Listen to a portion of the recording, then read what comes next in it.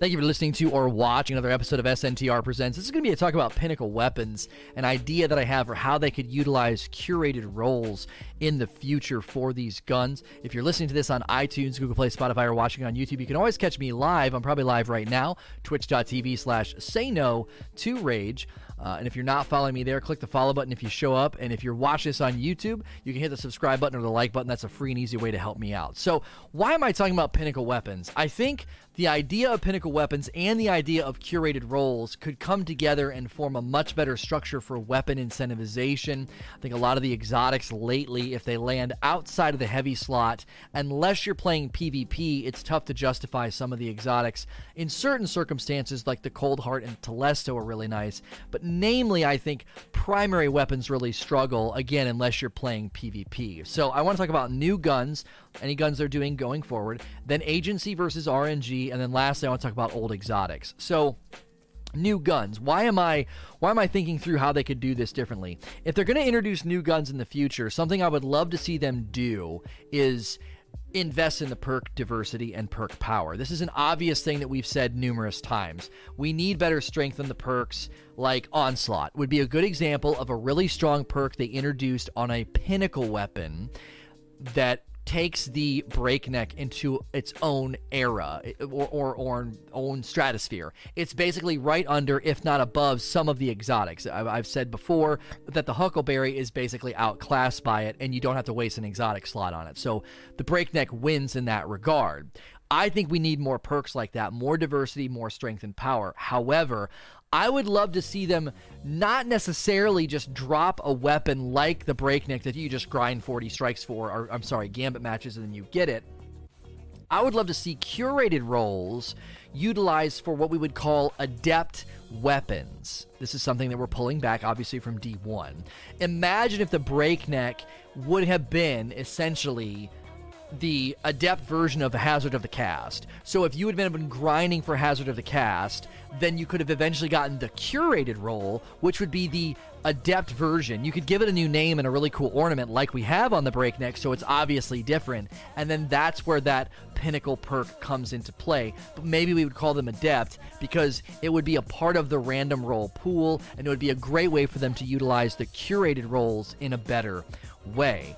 This would essentially be one step below Pinnacle Gear. I think every season it's kind of cool to have a Vanguard, Gambit, and Crucible Pinnacle weapon. No random rolls, you grind your butt off, you get it. I think that's fine. I think Adept weapons would sort of be considered like right underneath, given that there would be some RNG in pursuing them, as well as just the fact that if you don't get the curated role, you're probably not really going to be happy with it. You're going to want to chase that better version because that's where the primo perk would be. Now that means we need to discuss agency and RNG, okay? Because you don't want to have the situation we have right now in Reckoning. I learned today that the new Gambit Pulse can get Feeding Frenzy on it, and it's a really fast fire rating pulse like the Lincoln Green, and it makes me really want it. But I have no agency. I have no way of chasing that weapon.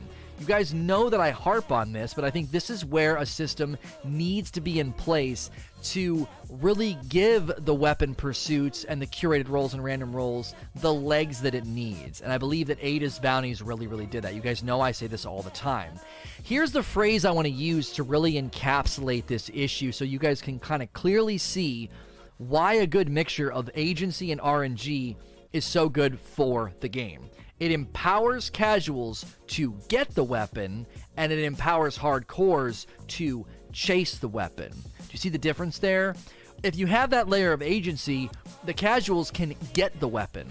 The hardcores can chase the weapon. You're going after the primo version, the curated role, the best of the best, you know, the one that has that primo awesome dope perk on it. Now, obviously, casuals would feel like, man, I really want that curated role, so there would be that element of you do have to chase it, but at the very least they could get the weapon, and then that might give them a taste of knowing whether or not they want to chase the curated role of the shotgun, the auto rifle, or whatever gun that it would be. Adept weapons could be all curated rolls to chase, and then you could add things to increase the likelihood of the curated roll to drop. They may want to consider that Nightfall RNG bump. The more often you don't get the curated roll, maybe slowly but surely your chances increase. Maybe they could add difficulty spectrum. If you're going into certain areas or encounters, whether it's Reckoning or if you're just going into public spaces, if you raise the difficulty of the area, then you could get an increased chance of the curated version dropping. Again, this empowers people to get and chase dependent upon their engagement levels, and I think you could do this in all sections of the game. All planets could get a couple of guns per season. Their curated rolls would be considered adept, and chasing that curated roll would be something that's very interesting. Now, this pairs well with my other video, leaving loot behind. If we're not leaving loot behind and you're always making lateral upgrades, that was a big point I made in that video. If you're always making a lateral upgrade, not a vertical upgrade, you're just getting a gun that's as good as the Breakneck or the Midnight Coup. The Service Revolver's a really nice gun right now if you want to get that from Zavala. I was having fun with that today. Those are lateral upgrades. This is a way to bring about lateral upgrades that I think would be more interesting because the intrinsic quality of the gun would be a little bit more palpable. It would be more noticeable, and I think that would be a really, really smart way to get over the fact that we're always bringing our guns forward if Bungie does want to do that. Lastly, let's talk about old exotics. I've made this point before. If you go into the collections and you look at any gun that is an exotic primary, you quickly see almost all of them, a significant portion of them, get completely ignored within the realm of efficiency. Huckleberry being outclassed by the Breakneck, and as soon as you step into like a Sweet Business, the Suros Regime, the Sturm, even the Cerberus, I know the Rat King's not back, the Mida Multi-Tool, the Jade Rabbit. When you go down to the energy weapons, you have guns like the Sunshot, the Graviton Lance. These are weapons that have perks on them that I think would be perfectly suited for what I'm talking about. The example I've given many, many times before is if you go into the Graviton Lance and you take Cosmology and you add that to a pinnacle, it's not a pinnacle, it'd be Adept curated roll on a pulse. It could be clearly inspired by the Graviton Lance in name and appearance, and that could be something that you chase and pursue. Again, if it's legendary, it frees up your loadout, and the benefit of Cosmology really isn't strong enough to be on an exotic. It does seem to me to be something that is better suited for an adept weapon system, as I've outlined, a curated roll weapon that is right kind of beneath a pinnacle, because again, that's a lateral upgrade. If I'm putting away my Breakneck, Midnight Coup, Service Revolver, whatever pinnacle, or I'm sorry, whatever top shelf primary weapon I'm using, if I make that lateral upgrade, I think Cosmology would be a reason to do so, but it wouldn't feel like you're running around with this insane exotic. Same thing with something like the Sunshot. Having adept versions inspired by those exotic, I think, would be the way to handle this, and I also think exotics could then really, really be given legs to be game changing. Now, I know PvP is going to rear its head in this discussion, but I do think a lot of the times the exotics don't feel like they're a step up. And if you invest in a system like this, where you have adept and pinnacle weapons that are potentially or measurably outshining other weapons, as the Breakneck outshines the Huckleberry, I think you'd start to feel that sense in which, well, we don't even really want exotics to land in primary and secondary slots. We'd much rather have, like, power weapons be exotic.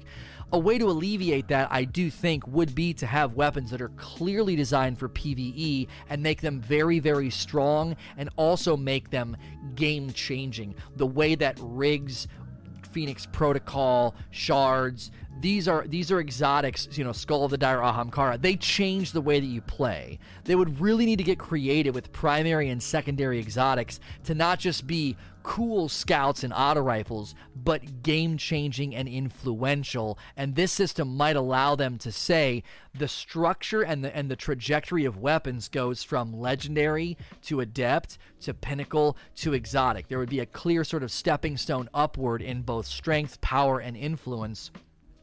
Because I do think one of the main reasons that the weapon system feels imbalanced right now and that people just tend to throw on an exotic in the heavy slot is most of the secondary and primary exotics are not game-changing enough in PvE. Again, in PvP, sure, Ace of Spades, Thorn, the Last Word, these are weapons that you're seeing in the Chaperone. They are all over the Crucible. I would even argue that the Malfeasance could be just a legendary pinnacle weapon. It could be the pinnacle, it should have been, in my opinion, the pinnacle Gambit weapon. I know some people are going to say it's actually really strong if utilized properly. I don't think it's influential enough when you're thinking about baking bosses with the 1K voices, with the Wardcliff coil, when you think about the influence of things like Queen Breakers, or again, just using really strong weapons that are versatile, like the Thunderlord. You have it for boss damage, you have it for invaders. It does become difficult, I think, to justify their use. The Jotun and the Lord of Wolves do come into play, I think, in endgame PvE content, but not to the degree that the power weapons do, especially when you think about burning bosses in Gambit. I think this would be a better way of doing it. I would love to see them invest more in better legendary weapons, just again, better perks, better power for better pursuits for the player base in the future. If you're listening to this on iTunes, Google Play, Spotify, or watching on YouTube, you can always catch me live, twitch.tv/SayNo to Rage. We're going to switch to Q&A. As always, please like, share, and subscribe.